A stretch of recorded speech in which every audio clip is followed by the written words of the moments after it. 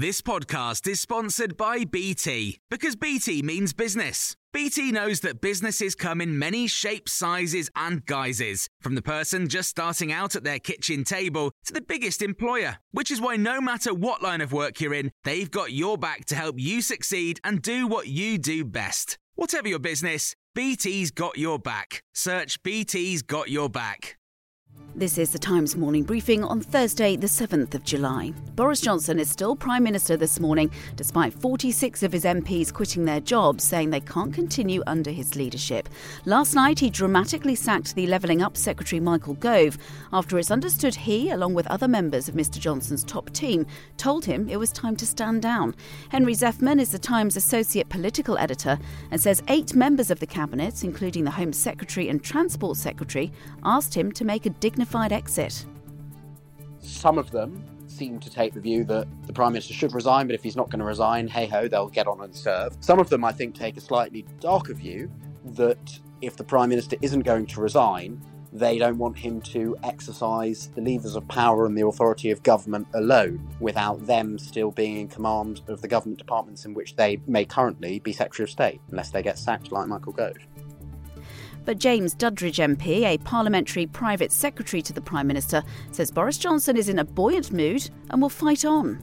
He's going to make some changes. He's going to make some cabinet appointments today. Nadeem Zahawi's solidly behind him, so reports there were wrong. He's going to announce a new economic strategy. That's going to happen sometime next week. We're going to see him coming out fighting, making some changes, making tax cuts and moving forward. He's got a 14 million mandate from the British public. He now needs to deliver that. Now is not the time to have a stupid election. With Mr Johnson refusing to stand down, there are 2 options left to force him to go. Firstly, the 1922 committee of backbench Tory MPs could change the rules to force another no-confidence vote, or the leader of the opposition could table a motion of no confidence in the Prime Minister himself.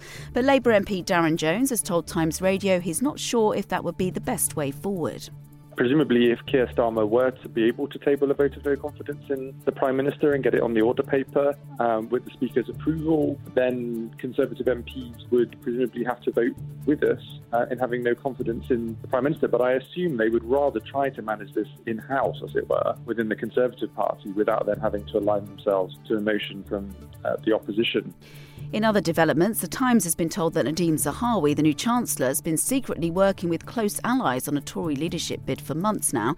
It's also understood junior Conservative MPs are forming plans to back a new generation leadership candidate. And former Tory government minister Rory Stewart, who resigned after Boris Johnson became Prime Minister, has told Talk TV he'd consider a comeback. If a sensible, moderate party reformed itself without Boris Johnson, I'd be delighted to help and serve in any way I could. But I think the more practical thing at the moment, when is this guy going to go? It's extraordinary. I mean, it's unbelievable. In other news, British Airways has announced plans to axe another 10,300 short-haul flights in the next 3 months, meaning it will have cancelled 13% of its services this summer. BA has been one of the worst affected carriers by staff shortages across the aviation sector. And the dress worn by the Queen to her coronation in 1953 is going on display at Windsor Castle. The intricate white Duchess satin gown is embroidered with thousands of seed pearls, sequins and crystals. Also on display is the 6.5-metre robe of estate and the Queen coronation necklace and earrings, which were originally made for Queen Victoria in 1858. You can hear more on these stories throughout the day on Times Radio.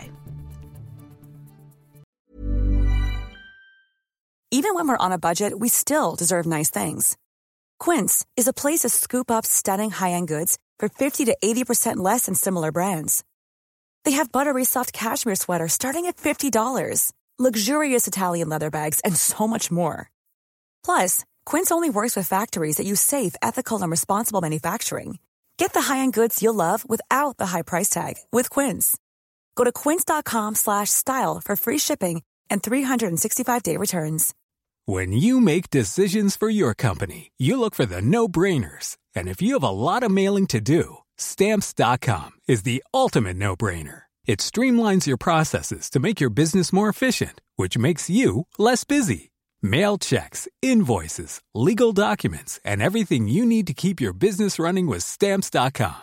Seamlessly connect with every major marketplace and shopping cart. Schedule package pickups and see your cheapest and fastest shipping options from different carriers, with rates up to 89% off USPS and UPS rates. And with the Stamps.com mobile app, you can take care of mailing and shipping wherever you are. Make the same no-brainer decision as over 1 million other businesses with Stamps.com. Sign up with code PROGRAM for a 4-week trial, plus free postage and a free digital scale. No long-term commitments or contracts. That's Stamps.com. Code PROGRAM.